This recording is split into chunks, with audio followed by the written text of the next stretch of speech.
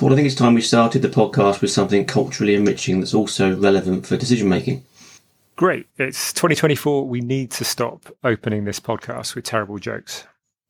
If you can keep your head when all about you are losing theirs and blaming it on you. If you can meet with triumph and disaster and treat those two imposters just the same. If you can make one heap of all your winnings and risk it on one turn of pitch and toss and lose and start again at your beginnings and never breathe a word about your loss. Yours is the earth and everything that's in it. I'm sure the audience will appreciate that. You don't think it was too long though? Well, I'm going to put this entirely in the hands of the AI auto editor. Welcome to Decision Nerds. I'm Paul Richards. And I'm Joe Wiggins. In this podcast, we analyse decisions, where they can go wrong, and how we can make them more effectively. We talk with researchers and industry experts about the art and science of understanding human behaviour. If you want to understand yourself, your team, or board better, there's something here for you. Rudyard Kipling's If tackles some of life's great challenges, and one of those is failure. Failure might be part of human existence, but it's something that we can often find hard to acknowledge. But if we can't acknowledge something, then we can't manage it, and this is something that's particularly vital in the context of investment management, because we're constantly dealing with uncertainty, rapid change, and high expectations. The reality is, no matter how talented we are, many of the choices that we make are going to fail. To thrive in this kind of environment, we need to have better quality discussions about the F word. Joe, I know failure is something that you've been thinking about recently. Tell the audience about your recent post. Yeah, I don't consider myself an expert in many things, but failure is something definitely on that list.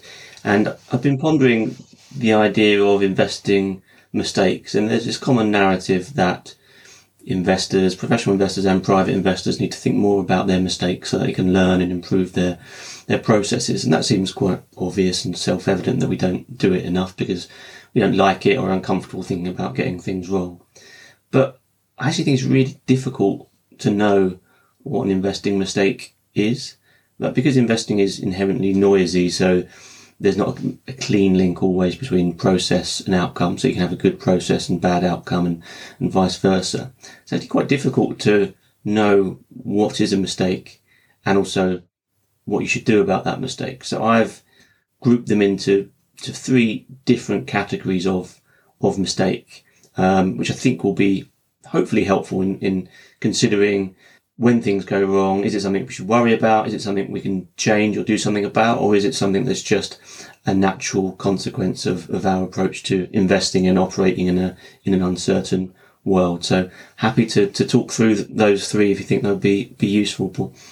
I do think it's useful, and I think the way you framed it is a way that most investors will understand. So why don't we look at your particular structure, and then what I'd like to do after that is overlay something else on top of it, because I too think that thinking about failure is one of the most important things that we need to do, principally to allow us to make better decisions in the future. And an author that we've both spent time reading the work of is Amy Edmondson of Harvard. She certainly influenced a lot of my thinking in regards to psychological safety. She recently wrote a book called The Right Kind of Wrong. And there are some structures in there in terms of naming the types of failure that I think are really useful. So let's start with your particular investing issues and try and map those onto Amy Edmondson's framework. Sure. So I think there are three types of investing mistakes in very broad terms. One is a mistake of beliefs. It's what you believe to be true that leads you astray from the very start. So if things go wrong because you have erroneous foundational beliefs or your philosophy is in some way flawed. So it's not even about the process being applied in an incorrect way. It's not even necessarily about outcomes being bad. It's just about you believe something that isn't true, or is at least there's very low probability of it being true. So from the start, you are in a very difficult position. So take an example of this. Let's say someone designs an investment approach to tactically allocate across asset classes based on a 3-month view. Now, after a period of running that strategy, it's very likely that their performance, to put it bluntly, won't be very good because it's incredibly difficult to consistently predict short-term market movements. I would suggest nobody can do it consistently well. So this is a problem of beliefs, because our instinct will be, if it doesn't work, let's try some different inputs. Let's alter the process. Let's get some different information. Can I refine it in some way to make it better? But that doesn't really matter if your starting point is deeply flawed. So you believe something inherently that is erroneous, that you can time markets over short horizons. That belief is untrue. Therefore, process is unlikely to function, and your outcomes over time are also unlikely to be good. So that's the starting point, foundational belief mistakes. And these are problematic because they're so difficult to change. Obviously, our beliefs are wrapped up in our identity. So it's very easy for us to alter our investment process and make refinements to our process. Really, really hard to change what we believe. And that's an investing concept, but also outside of investing. Particularly in the more polarized world we're in, people very rarely change their mind, and they even more rarely change their beliefs. So it's really hard if your starting point as an investor is believing something that is flawed, because you're very unlikely to then change tack with that. But you should always be thinking about, as an investor, is there something fundamental I'm getting wrong here, and fundamental that I'm believing and building my process around that is actually not accurate or makes the odds of success incredibly low. So that's what I frame as belief mistakes. You're someone who's spent a decent amount of time as a fund allocator. Have you actually seen anyone who has actually come out successfully and said, I used to think X, I now think Y, here's the reasons for it, here's what I'm doing to the portfolio? I asked the question because I had a discussion with a very thoughtful investor who's been a CIO and a CEO recently. And he was talking to me just about the pressures that he's faced over his career, not to deviate from what's been said before. But when he looked at some of his investing idols or people who'd really made money over the long term, he cited Sir John Templeton as a perfect example. There may have been 2 or 3 times where he'd really reoriented his investment approach. Key part of that is likely to be around beliefs. Now, John Templeton, by definition, is rare. Are there other people that you've seen do that? So it's interesting. I think it's very rare to do it in the right way. Perhaps the most prominent and pertinent example would be Warren Buffett, starting out more as a Ben Graham acolyte, last drag on the cigar butt value investor, and becoming more quality orientated, more akin to Charlie Munger's approach through time. So there's definitely an evolution about Buffett's approach to value over the course of his career, in part a change in beliefs, in part a change due to the size of assets managed, perhaps. But I think what you do see on the flip side of that is investors actually changing what they believe at the wrong time. So you can frame it as a mistake to believe the wrong thing. You can also believe the right thing, but because performance is capricious, believing the right thing might lead to poor returns for a significant period of time. So then you capitulate on the thing you believe that was right and adopt something totally erroneous. So I imagine there were quite a few during various bubbles in markets where people have capitulated on their valuation-led orientated investment approach and adopted something slightly more aggressive, slightly more in tune with whatever was driving the bubble, and made the wrong call about what they believe. So it can definitely work in both ways.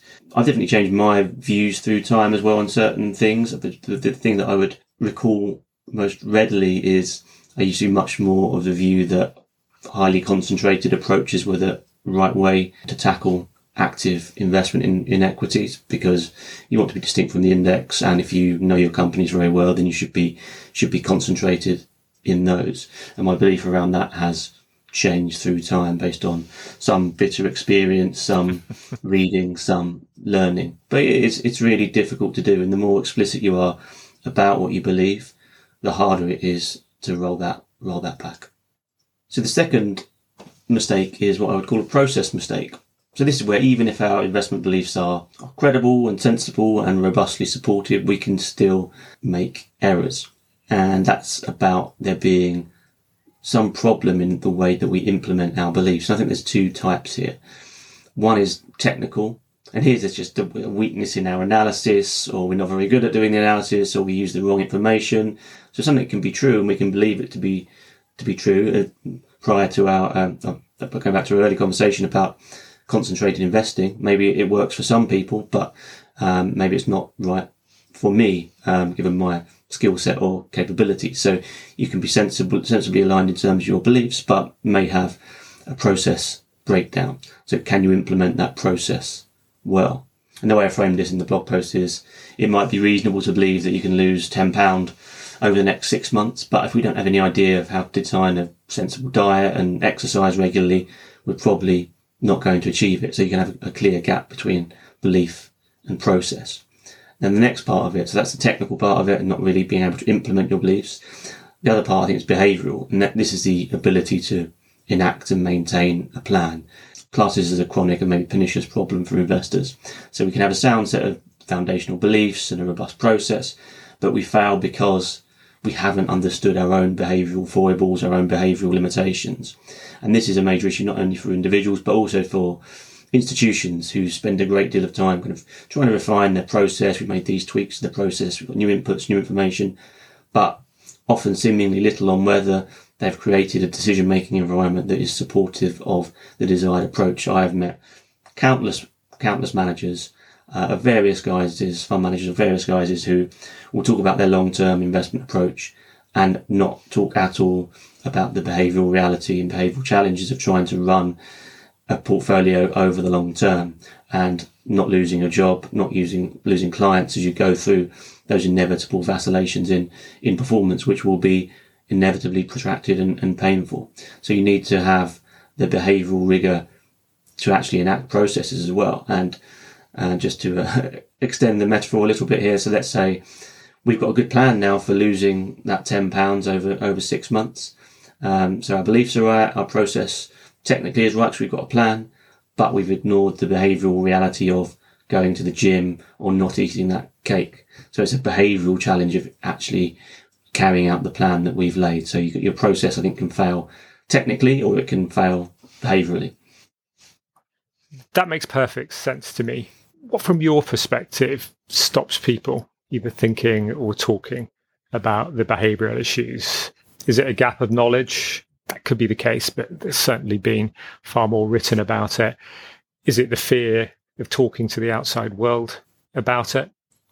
There's definitely a bias blind spot where we see the biases in other people, but don't observe them in ourselves or don't believe that we are prone to them.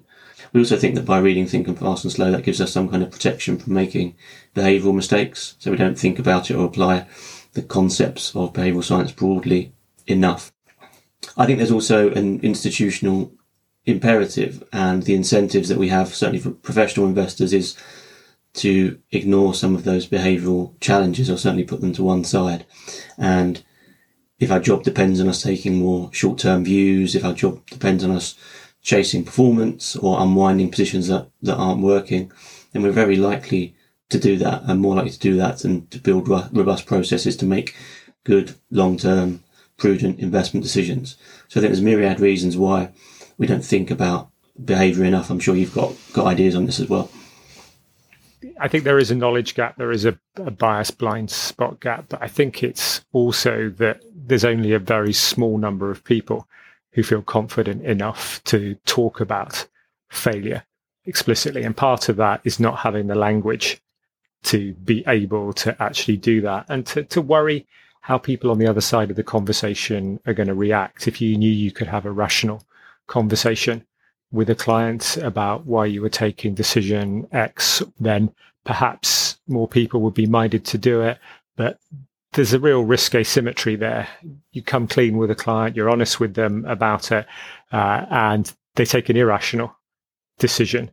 You lose the mandate, and you've got to then explain that to your CEO about why the revenue's lost. I think too much of that probably happens in our industry. And interestingly, going back to one of your early points, Buffett was one of the few examples that you'd see from time to time saying, don't give me money now. But I don't think I've ever heard an asset manager say that to the outside world. Now is a terrible time to give us money. Now, dear listener, I should say here, when we're talking about repeatable errors, Joe and I are having a slight laugh here because Joe is failing to be able to turn off notifications on his computer. We'll have edited out the first couple, but I think just in the spirit of openness, we'll leave this in the final pod. Joe, what's creating the error here? I was just thinking that I was going to make a point about our first reaction to making a mistake or something going wrong is ego defense. So that is blame something else or someone else for what was going wrong. And I'm literally thinking that now, saying I shut my Microsoft Teams down and I have no idea why it's still making noises. So it must be someone else's fault, or some problem, some glitch in the system. But in all seriousness, I think it's an important point to think of, that our instinctive reaction to making mistakes is to defend ourselves.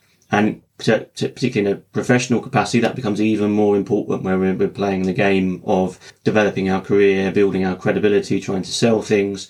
The last thing we want to do is say, that was a mistake I made because of some psychological or behavioural failing. Particularly as no one else is saying that either. So you're the one with the issue that no one else is suffering from. So we make decisions and we judge failures in an attempt to protect our own ego and our own identity and position.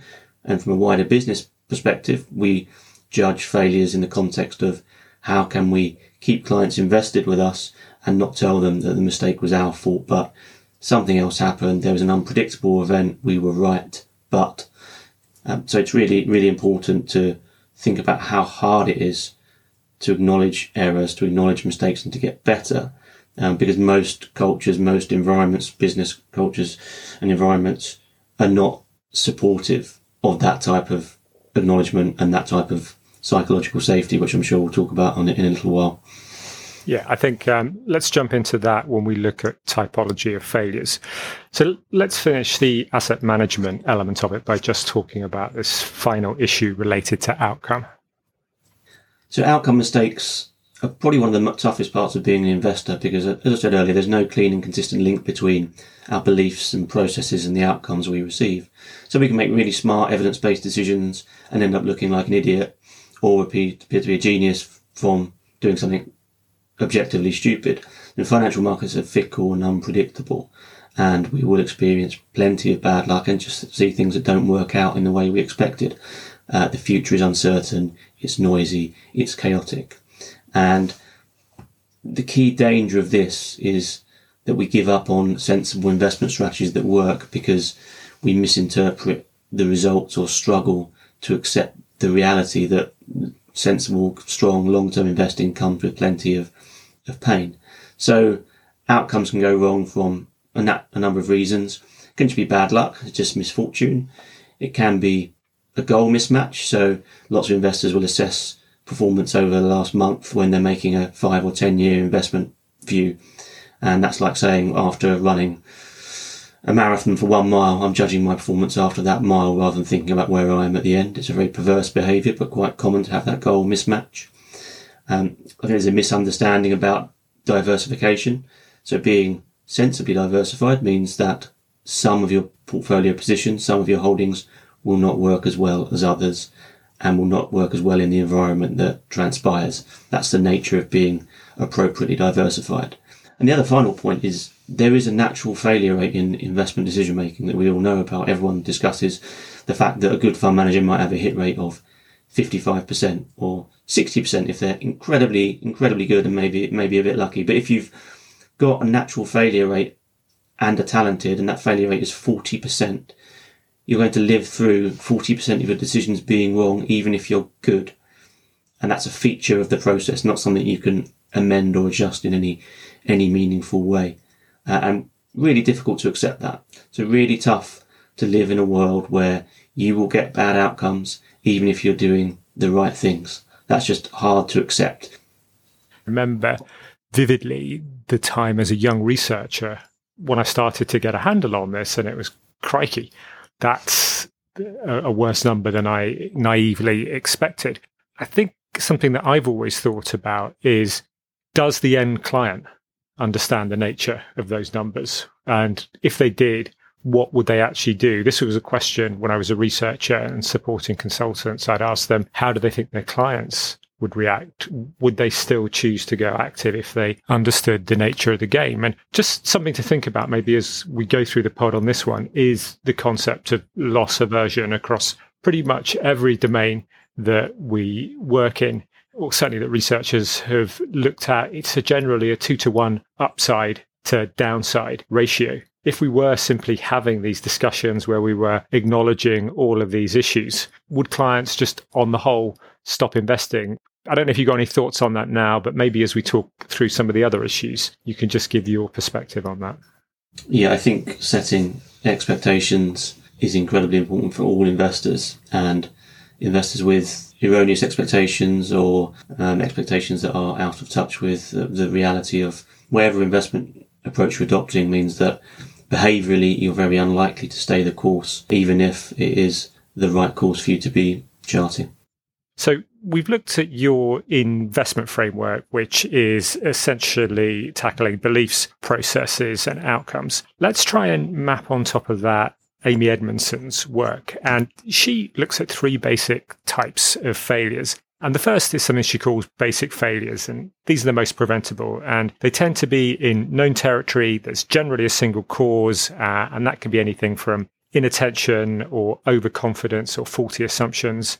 And if we think about that from an investment context, it could be something you alluded to earlier on. You have a highly predictive model, but you just stick the wrong data into that model. Or again, if you're looking to do a complex transaction for a client in a fund, you just price the units in the wrong way. These are known issues that can be managed by things like checklists or having processes that look to capture those errors and find ways around them. The second area is what she calls complex failures. These are multi-causal and often involve the world changing or some bad luck. There's no point looking for a single factor here because there probably isn't one. And it generally happens, as I said, when some kind of external or uncontrollable factor enters the mix. I think this is the typical thing that you were actually talking about here, where you're trying to figure out, is it me, something that I've done wrong, or is it something that happens in the broader market? Now, these type of things, you may see the ability to correct them in a team environment, but what it requires there is high levels of psychological safety where people can call out, no, I think you've got point X wrong. I know that better than you. If we think about it in the research literature, it's typically something like the Challenger space shuttle failure, where certain people were aware of certain things that could have stopped that disaster happening, but just didn't feel that they could actually speak up. The last thing that she talks about is intelligent failures, and these are ones that you can characterize as being good and necessary for progress. We can think about that most classically in something like drug development, where you're trying to sort a novel problem.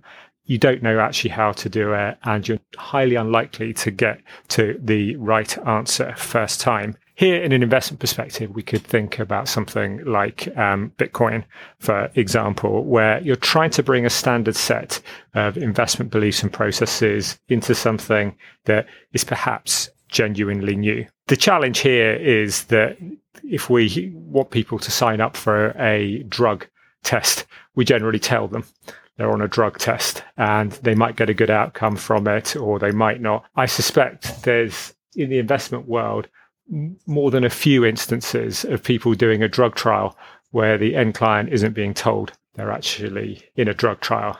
And maybe it could be better for everyone if they were told that they were, to your point about erroneous sets of expectations. If it does fail spectacularly, then they'll know that and there won't be too much grief. So how do you think those map on to what you were talking about? I think complex failures are the most observable in the investment world, both because financial markets are fiendishly complex things, but also you tend to have certainly professional environments which are also complex entities as well. So you have this complex system of decision making in an investment organization, and that's just not the investment team, but all the different elements that might have some involvement in how decisions are made, and then you're applying it to a complex system, a complex, unpredictable system. And layering complexity upon complexity tends to result in bad outcomes, and certainly outcomes that you weren't expecting. So I think it's really important when you're dealing with a complex system for whoever's making decisions about that system to try and simplify it as much as possible.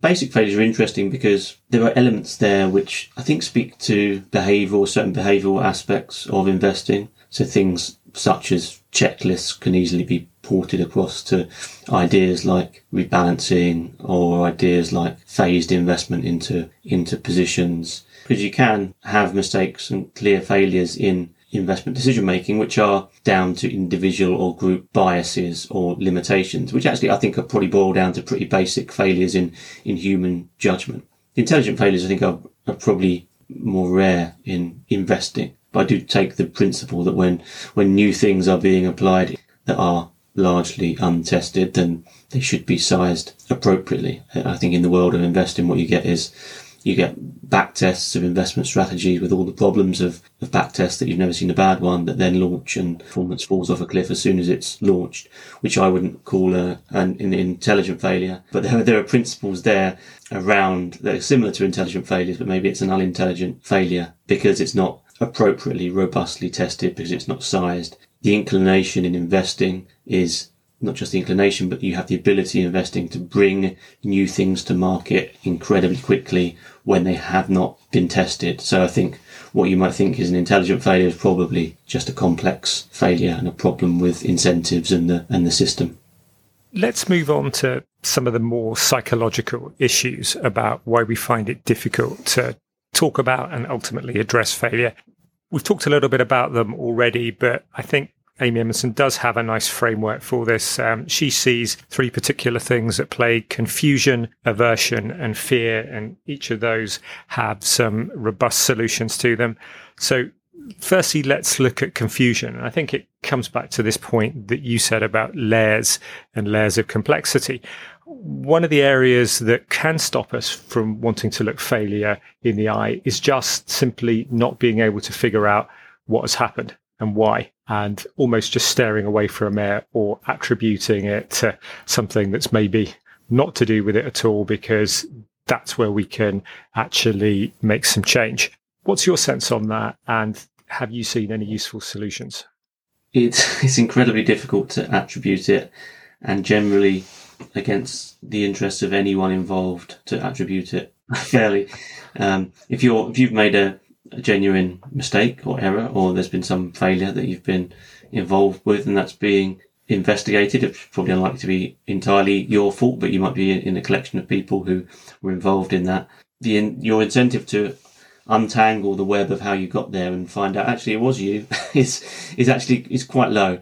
And it's about the culture of an organization and a business, and the culture of an organization is about, we heard lots of buzzwords around culture, which are generally nonsense on PowerPoints that doesn't mean anything. But culture, as I see it, is about what behaviors do you encourage and incentivize. And if you encourage and incentivize people to identify issues, even if they were involved in those issues or mistakes occurring, then you're much more likely to create an environment where you can develop, overcome, learn from mistakes.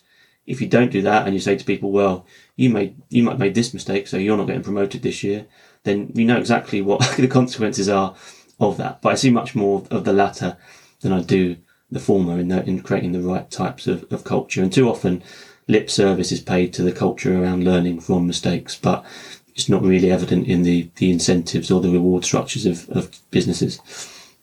I think I'd agree with that. I think I'd also add on top of that using a simple framework to actually be able to label certain types of failure is important.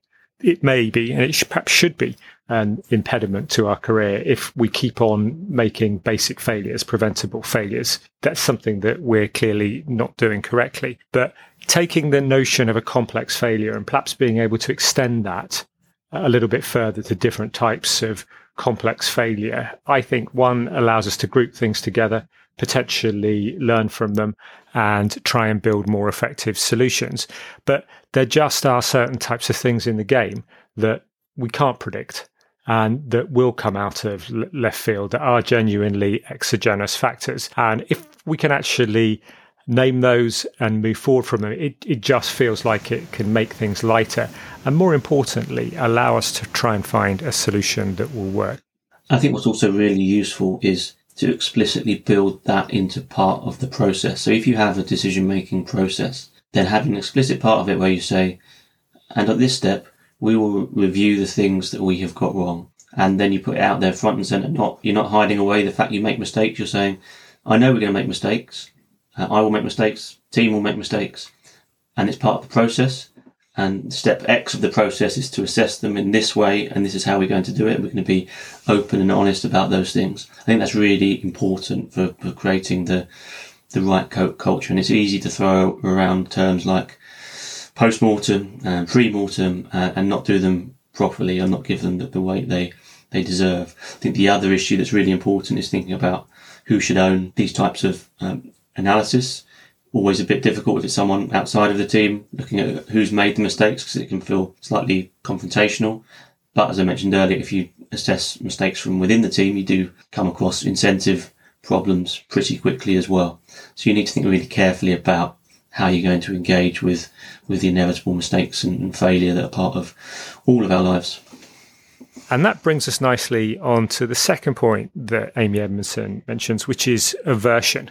And the key point here is, and I think it comes to that issue that you raised earlier about the Teams notification, is that it's just an instinctual reaction. We don't like to feel negative emotions. We don't want to feel we're in the wrong. We don't want to feel blamed for anything. And the key way of actually dealing with that is just reframing things away from failure and error towards learning. I'm sure we've both had experiences of managers or teams that have got this right or wrong. It's a simple idea. It's not always easy to do in practice, but it's perhaps the only thing that will work culturally in this area. As you just said, mistakes are going to happen. We just need to acknowledge that and live with it. It's how we deal with them and manage them on an ongoing basis that's perhaps more important. I think that's right. And I'd like to highlight that I've recently managed to find out how to turn off notifications. So during the recording of this episode, I've made a basic process mistake.